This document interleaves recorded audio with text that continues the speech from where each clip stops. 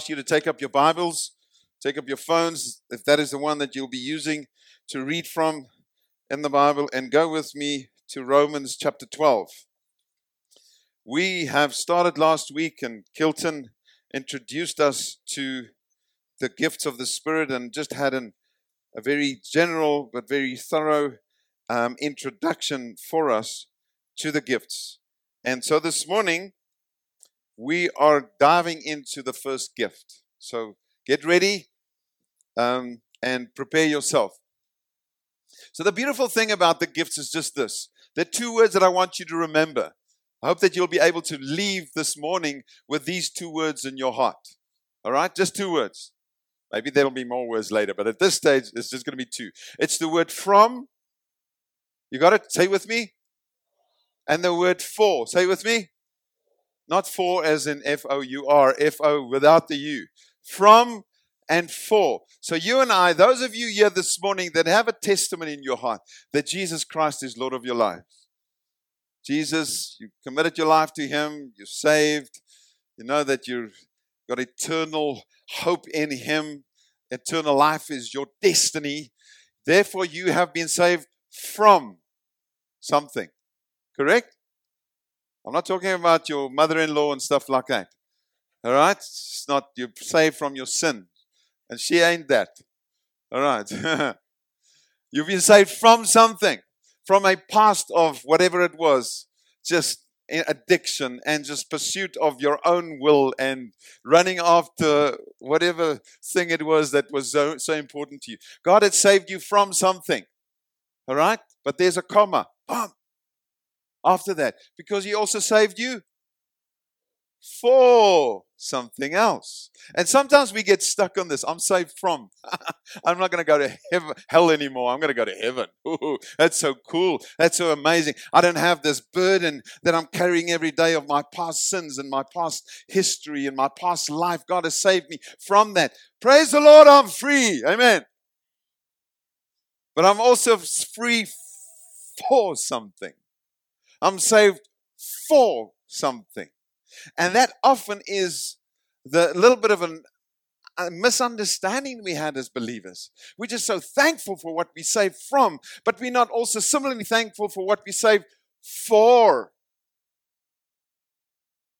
No amens. Yes.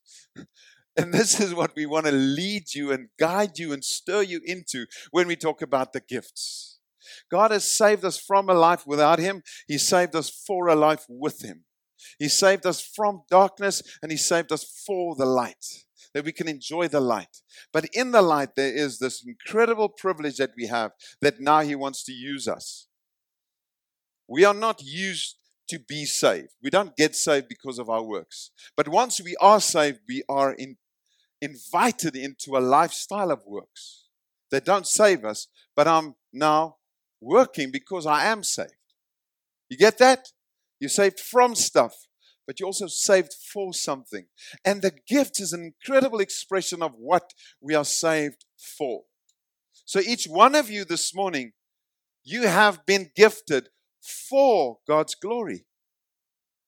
So I hope that you understand that you are seated here this morning to be reminded of your responsibility that you have as a saved person.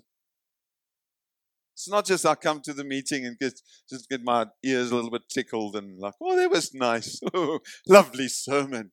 You know, what I'm saved from and what I'm saved for. No, there's a responsibility that comes upon you. Are you ready to pick up and be responsible with what God has saved you for? You all ready? Just check your neighbor. Ask them, are they ready for this? And if they're not, just raise their hand. Please just lift their hand. You don't have to raise your hand. It's raise their hand. All right? I see those hands are stiff now. You're like, don't touch me. Don't touch me.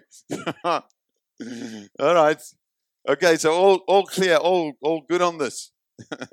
Romans chapter 12. Ladies and gentlemen, as we dive into this beautiful, amazing, inspiring concept of what we are saved for, that is all about the gifts. And so we're going to talk about that this morning. Romans chapter 12, as we dive into this wonderful first gift called the gift of. Whoa. All right. It's the first one on the list. So let's go there. Romans chapter 12. I'm going to read you from verse 1. I appeal to you, therefore, brothers and sisters, by the mercies of God, to present your bodies as a living sacrifice, holy and acceptable to God, which is your spiritual worship. By the way, that's why we worship, is by giving of ourselves, not just coming to a meeting to sing. It says, do not be conformed to this world. Sometimes you feel as a preacher, you want to repeat certain things from the Bible because they're just so incredibly powerful. You know? It's like this thing I want to say 6 times, 7 times over and over again. You're like, okay, Wesley, we hear you. But I think what we need to do is, okay, let's do it, you know. Do not be conformed to this world, but be transformed by the renewal of your mind, that by testing you may discern what is the will of God, what is good and acceptable and perfect. For by the grace given to me, I say to everyone among you, not to think of himself more highly than he ought to think. I'm going to repeat this one again. Maybe for myself. But to think with sober judgment, each according to the measure of faith that God has assigned. For as in one body we have many members. Good morning to many of you. And the members do not all have the same function. You look different, you function differently. You speak differently. You behave differently. You look differently. Just look around again. You'll notice that. Scripture is being fulfilled here this morning. All right? They all look different. It says, so we, though many, are one body in Christ. The beauty of a united body. And individually members of one another. We belong. You may not know each other that well. You may have many people here this morning whose names you do not have a cooking clue who they are. But you belong to one another as believers in Christ. Then it says, out of this oneness comes this beautiful topic called the gifts. That actually these gifts are there for a purpose. To add value to this oneness. Do you see? So hence, you coming to a gathering is a great start. But this is not the completion of it. I cannot just be part of the body by being part of a meeting on a Sunday. My participation in being part of the body of Christ is the way in which the gift that God is upon me and is in me is used for the benefit of me. It's not. The gift upon you is there for the benefit of the body, to strengthen this body. It says, having gifts that differ, so each of us differ, but we also have different gifts. We have gifts that differ according to the grace given to us, not according to the performance that we had accomplished. Oh, now God's given you that gift because you were so good in that. No, it's the grace of God that we are gifted. None of us can say, I really have managed. It's taken me years, but I feel I'm there. He's now gifted me because of all my faithfulness over the past years. It's a grace gift. Say with me, grace. All right? It says, so we've now received these things. Beautiful. Let's put them on the shelf. Let's look at him. Basically looking at his shelf every day. Beautiful gift I've got, eh? It's amazing. But now the purpose of those gifts is, let us use them. 4 words. Let us use them. So hence, I'm taking you back to what we initially said this morning. You're here to be held responsible with what you will be hearing this morning. Maybe this is old news for many of you. So I've heard this before. Okay, the question is, are you using it? It's like, what's your gift? I think I've got this gift. Are you using it? Not are you able to say you're using it, but are people around you saying that you are using it? That's the real test. It's not what I say. I feel like I'm really faithful with this gift. Hey, God. Now ask the people around you. So the moment you express that I feel gifted in something, just go around. Just go around. It says, let us use them. If this is the first gift, that's why we're starting here. It says, if prophecy, in proportion to our faith, and service and teaching and exhortation and contributing or giving, leading, having mercy. We'll go into those in the weeks to come. But this morning, we're starting with this beautiful gift called the gift of prophecy. I want to say the key element to this gift is not you or me. In a sense, it has nothing to do with us. I guess all the gifts are like that in any case. But the key element, ladies and gentlemen, is God. And actually, the first thing that we focus on, it starts with listening. The key element to the gift of prophecy is listening, is the ability to listen. And which is, by the way, a very strong gift that all of us have, isn't it? The ability to listen. It's like, I'm really good at that. I mean, I really listen to when people talk, and praise the Lord, my wife is not in the meeting at the moment, because whatever she says, I listen to everything she says. Thanks so much for laughing at that. I mean, you really just pulled the plug out of that confidence mode. Hey, thank you. I often find myself, and please don't go and tell her this. Promise, just raise your right hand. None of you. That's your left hand. Is that often I'm like, sorry, what was that again? Because she will know. She will like, so what did I just say? Or did you hear that? You're like, and none of the men around you struggle with that. Hey, Kelly. Oh, why are you laughing? The point is that we have this tendency as people not to listen. I hope that it's not relevant right now at this very moment. That the gift of listening or the ability to listen is really strong amongst you. Say amen. Oh, it is coming through a little bit at least. The point is this is the beautiful thing about our relationship with God is that God is speaking. And there's this beautiful verse in John 10, and it'll be up on your notes. And you know what? These are the fundamentals, the 101 of Christianity, of being a follower of Jesus, is the ability to hear his voice. Why can we hear his voice? I'll tell you now why. Because it says in verse 22, John 10, verse 22, it's up there. At that time, the feast of dedication took place at Jerusalem. It was winter, and Jesus was walking in the temple in the colonnade of Solomon. So the Jews gathered around him and said to him, how long will you keep us in suspense? If you are the Christ, tell us plainly. It's like almost as though he never told them that before. The problem wasn't him not saying it. The problem was listening. So Jesus answered them, I told you, and you do not believe. The works that I do in my Father's name bear witness about me. But you do not believe because you are not among my sheep. Verse 27 says, my sheep that are among me, they hear my voice, and I know them, and they follow me. What does it mean to be a sheep? It means that we have a shepherd that guides us. And as sheep, we sometimes are just completely ignorant, naive, and may I call it with this wonderful Greek word called stupid. That is a Greek word, hey, Mr. Androlakis. Absolutely. You see, I've got my Greek tutor here. So we have this incredible ability to be sheep. It doesn't take much effort. But the beautiful blessing of being a sheep is that we can hear his voice. Because he wants to speak to us. And none of us can ever enjoy the beauty of what it means to be used by God in terms of speaking to people the very truth of God unless we ourselves hear.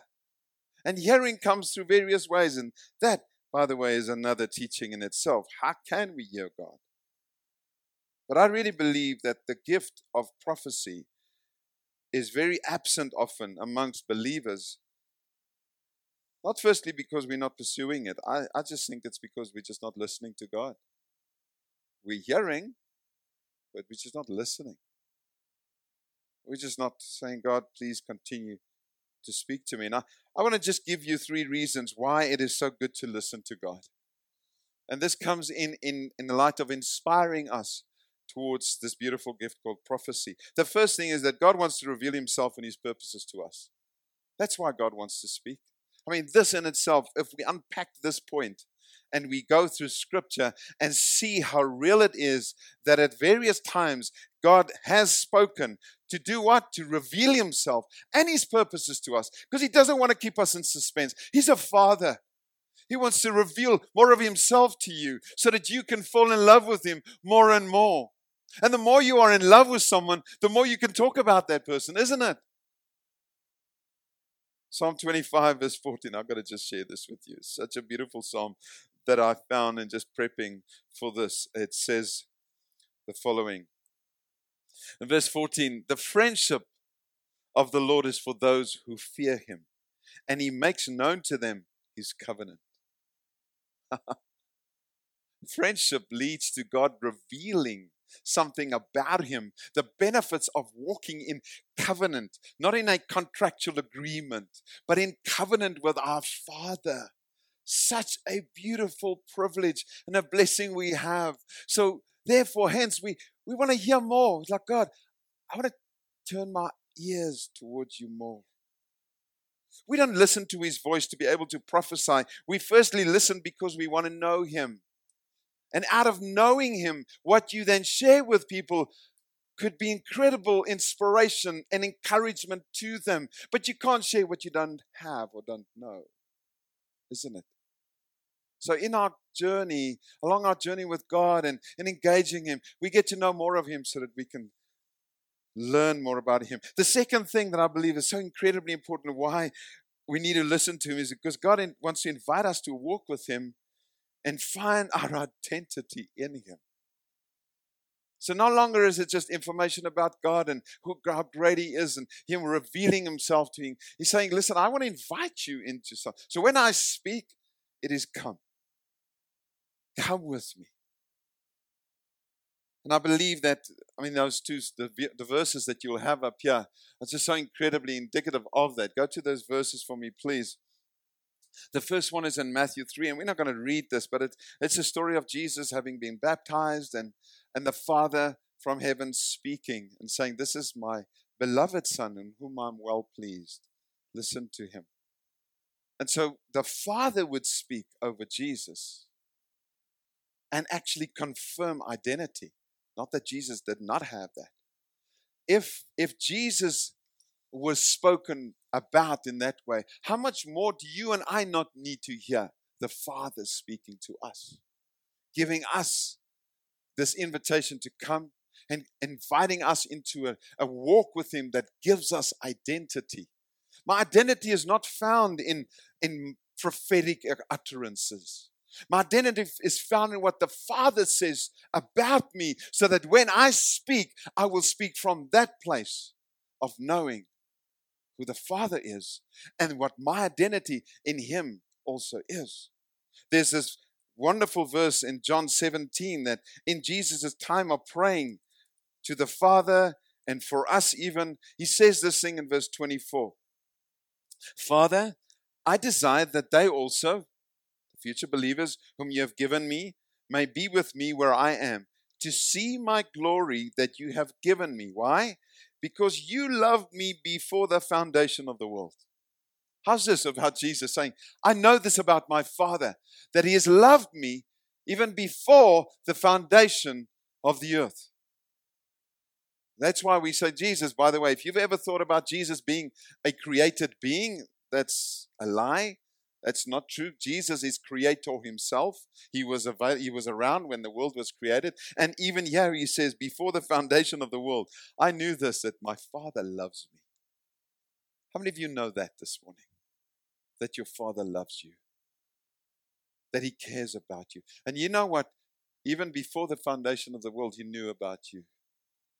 And he started loving you then already. That's incredible. It's too much for us to comprehend. So that in itself this morning should give us this incredible identity that I am loved.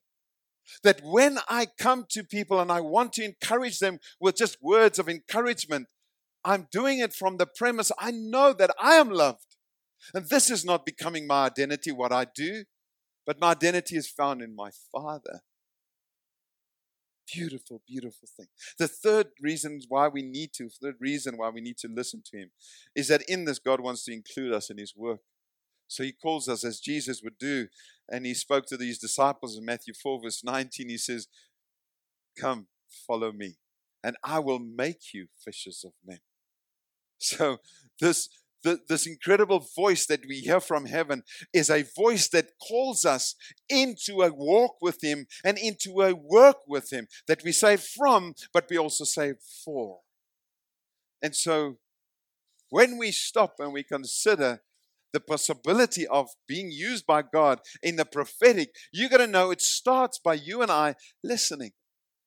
And this is just a general thing for all of us. You and I need to listen. It's a challenge because we have so many voices around us that are constantly speaking to us, trying to get our attention. We got to listen more to God.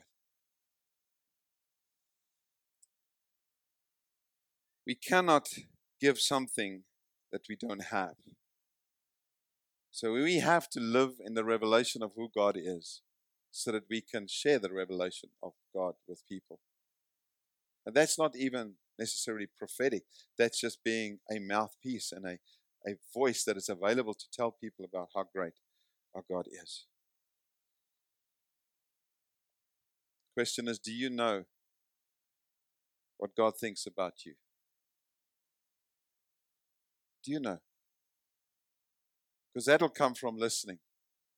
You listen to what the Word of God says. You listen to what people encourage you with. So do you this morning know what God thinks about you? And does that which you are listening to about what God says about you, has that and is that becoming the very foundation of who you believe you are? Because if it's not, then what we believe about ourselves will be the very thing that we also believe about others. And if God wants to use us in encouraging people and edifying them, how will we be able to do that effectively if we don't believe what God says about us and about them? We've got to come to the very basic thing again about listening to what God says about Himself, about us, so that that will become the very reason or the very basis, foundation of what we use to speak to people. The second question, and by the way, this morning, we do have limited time. Some of you don't say amen now because that's not good. That's not appropriate. No. We do have limited time in presenting this. If we talk about the prophetic, there's so much more. We're going to just introduce you to it. And the notes will be available through our broadcast medium on Tuesdays, where we take what is shared on a Sunday and give it out to you so that you can study it for your own time. The second question, the second thing I want to focus on is, what is prophecy? What is prophecy? And hence, there will be some teaching this morning, but there's also preaching involved where we want to stir you towards understanding that God wants to use us. Prophecy, according to the Bible, includes two things: forthtelling and foretelling. Two words. Forthtelling and foretelling. What does it really mean? Forthtelling is responding to a God-prompted application of truth and speaking forth God's word in a given situation. So we bring something that's in our heart, like Simon did this morning. There's a forthtelling moment. He didn't foretell and say, oh, this is going to happen and so will take place this coming. There's a forthtelling thing. And I think most of us are called to do that, to be forthtellers of God's incredible truth and of His grace. And when you, for instance, just agree and say, God, I know that even in this week, I will not have to fear. When you speak to somebody and say, don't worry because God is in control, that's forthtelling. That's a truth that you were sharing with somebody. And the implication of that could be that the person is encouraged. Should be. Foretelling is making predictions about the future. And I think this is where sometimes the prophetic gift has actually been abused. And once it's been abused, we start neglecting it. We're like, no, I don't want to go there because some of these guys are like foretelling and look at what's happened, nothing of what they said. And some of what they have said has actually not even been remotely true. So what we do is we throw the baby out with the bathwater. I don't want this part of my life. And so we want to try to make sure that as believers, we use the gift in the right way. And we'll look at how that can be done. So prophecy is simply speaking out that which is on the heart and mind of God by the Holy Spirit. And the channel of that is God's people. You know what? The Church of Jesus was birthed into this. And I loved it. I mean, Clive didn't know what my notes will be, but when he shared about that thing, that the Church of Jesus, when it started, there was this reminder from the prophet Joel in the Old Testament that he spoke that in the last days, God's Spirit will be poured out on sons and daughters and on old people and old men particularly there and maids and maidservants, and God will enable them to operate in a certain way. And now those last days have come. There are some people within the Christian world that say that, those gifts had come to an end when the church was planted and started. We no longer have those gifts. Prophetic, the voice gifts or the utterance gifts, like the gift of prophecy and the gift of speaking in tongues and interpretation of tongues and word of knowledge, word of wisdom. Many people say, no, those things have ceased. I don't believe that, because when you read Acts chapter 2 and you see the prophet or Peter standing up and saying, this is what was promised. This is what was promised. It says, in the last days, I will pour out my Spirit and upon all of you. And you will start doing things and speaking things that are released by the Lord, Holy Spirit upon you. And this is what will happen. Now go with me to 1 Corinthians 13 quickly, would you? Boy, oh boy, why is this clock just being so fast this morning?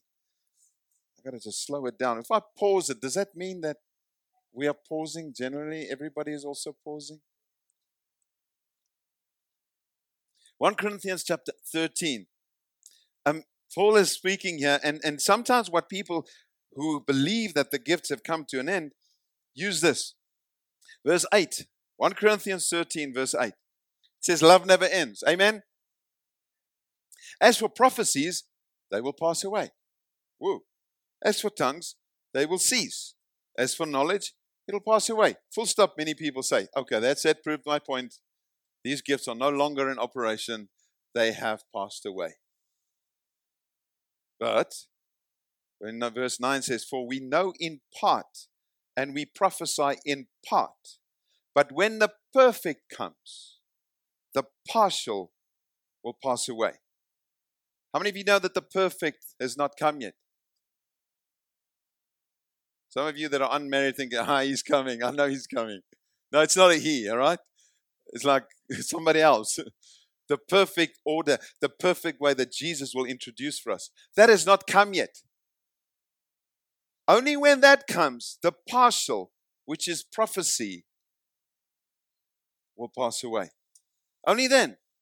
Until then, these gifts are still in operation. And we should encourage one another towards it. They will not cease until the perfect come. And I could share with you testimony after testimony of the beauty of what prophetic words have meant to me in my life. Where people who had known me and not known me even had shared words of incredible inspiration. And most of the time, by the way, prophecy is not revelation, it's confirmation. It's like, wow, I've been toiling around that idea, and somebody comes and they share a word with me, and it's confirmation of what God had already prepared me for. I don't think that we should be, whoa, that's new. If it's really new, then share it to somebody else and say, I don't know about this. What do you think? But most of the time, prophecy is confirmation. It's not new revelation. I mean, it could be new revelation about God for you. That's wonderful.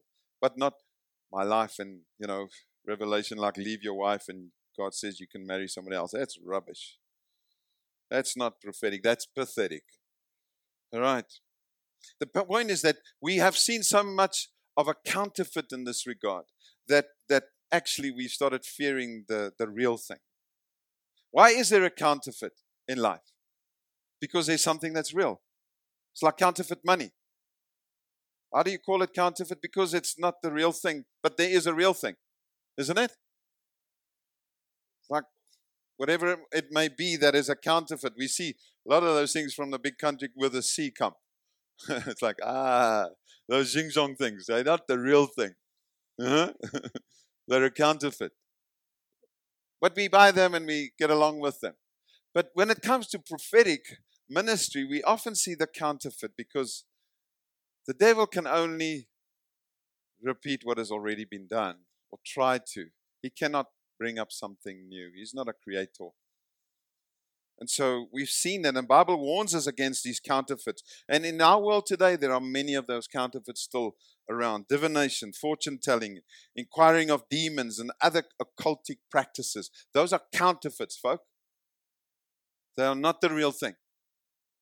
The danger, though, is that in our world, when we go to the real one, and the real one doesn't answer us according to how we want him to answer us, we got to look for a counterfeit that'll answer us according to what we want to hear.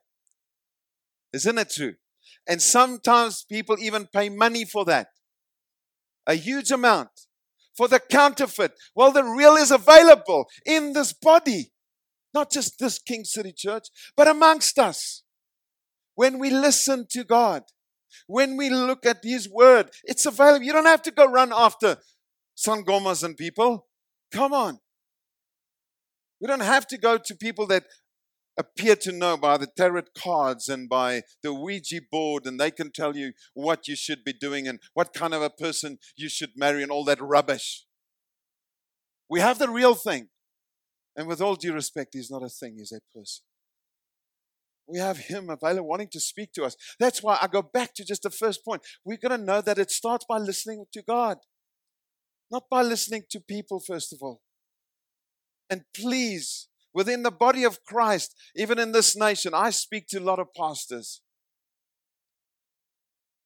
And I hear stories of how people, they want to hear from God, doesn't work, we'll go. We'll go somewhere else. God warns us about that very clearly. So what is the purpose of prophecy? Why do we prophesy? I want to just give you these things in quick succession. First of all, it's to glorify God. It's not to bring honor to man. It's not to build anything for man. It's to glorify God. Why do we speak? Why do we do forthtelling? Why do we talk about the incredible goodness of God to people? It's about bringing glory to God. It is about Him. It's not about man.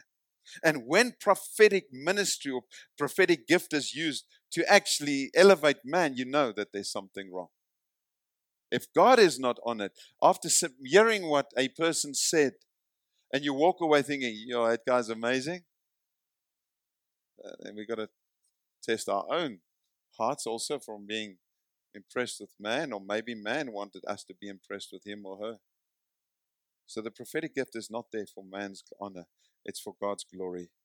The book of Revelation is a beautiful example of this, where it speaks into the life of the church and it glorified God. And even that, God, there's correction that comes. You look at those letters written to the Ephesian church. The second thing, it says in 1 Corinthians 14, I'm going to take you there. We were in 1 Corinthians 13, so just stay close to that chapter. It is to edify people. It is to edify people. In 1 Corinthians 14, verses 1 to 3, it says, "Pursue love and earnestly desire the spiritual gifts, especially that you may prophesy." By the way, that's the only gift that is really encouraged strongly. Why? Because God has such a desire to speak to us, to impart His will and His heart to us. It says, "For one who speaks in a tongue speaks not to men, but to God." The speaking in tongues is glorifying God. "For no one understands him, but he utters mysteries in the Spirit." On the other hand, the one who prophesies speaks to people for their upbuilding, edifying, encouragement, and consolation. When you look at these Greek words, the word oikodome, it's really to build up. It's the act of one who promotes another's growth in Christian walk. So when you prophesy, that's what you got to do. You got to promote another person's walk. How do we do that simply? Just pray. God, I was just thinking about this person this morning, and if there's anything in your heart for them, please share it with me. And maybe a vision comes up, and maybe a thought, maybe a verse in the Bible comes up, and you share that with that person. And that person is experiencing oikodome, which is really just being built up in their Christian walk. Very simple to do that. The second reason why we prophesy is to encourage people. And here the word is paraklesis, which is really mean to have a persuasive discourse. A persuasive discourse with somebody. Trying to persuade you otherwise. And so when you, for instance, sit with somebody and you're just talking to them and you want to persuade them to trust in the Lord, there's an element of the prophetic gift that's operating in your life at that moment. You're trying to just paraklesis them, encourage them. And the last one is for comfort.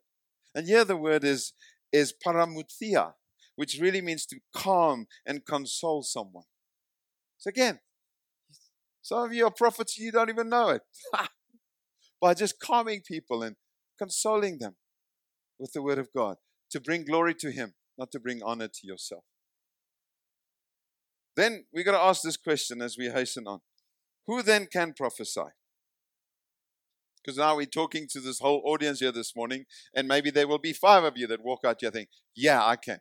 But let me just help you understand that it's a wide relevance. The first one is the Bible gives us 3 expressions of who can prophesy in this prophetic gift. The first one is found in Ephesians 4, and we'll go into the detail of this one once we've gone through these initial gifts. And that's the office of a prophet, where a prophetic gift is upon an individual, and actually for this purpose. It says this in Ephesians 4, to equip the body with that same gift, the 5-fold ministry: prophet, pastor, evangelist, shepherd, pastor, and teacher. Apostle, prophet, evangelist, shepherd, or pastor, and a teacher gift. So the prophetic person carries like an official, not an official, but a recognized gift upon his or her life. And the way that we see that is that they are helping others to also hear God better and operate in this gift. The second expression is what we found here in Romans 12 that we read early on, is that the gift of prophecy is on some. They do not operate in this office, as we see in Ephesians, but they have this incredible ability just to hear God and encourage people regularly. And so that we see is a gift in Romans 12 and also in 1 Corinthians 12.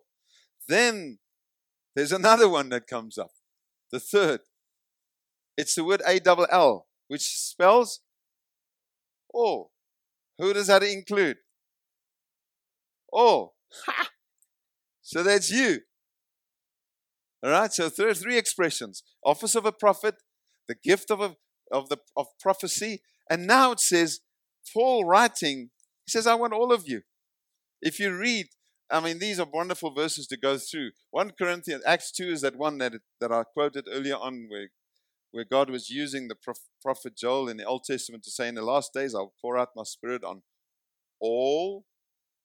And then in 1 Corinthians 1 verse 2, Paul is writing to a certain group of people.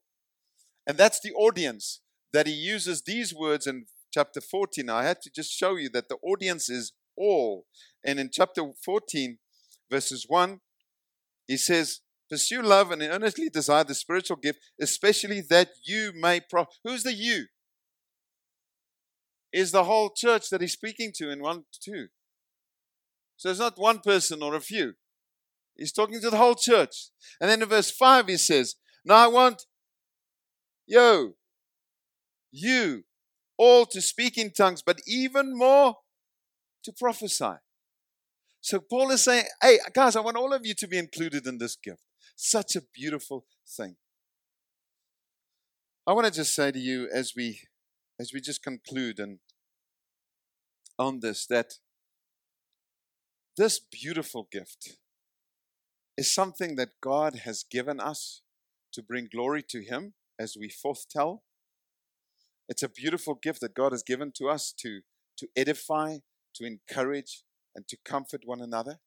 But the gift comes from each one of us, our relationship with God, where we spend time with Him, where we listen to Him, And not just to speak something or say something, but we get to know Him better.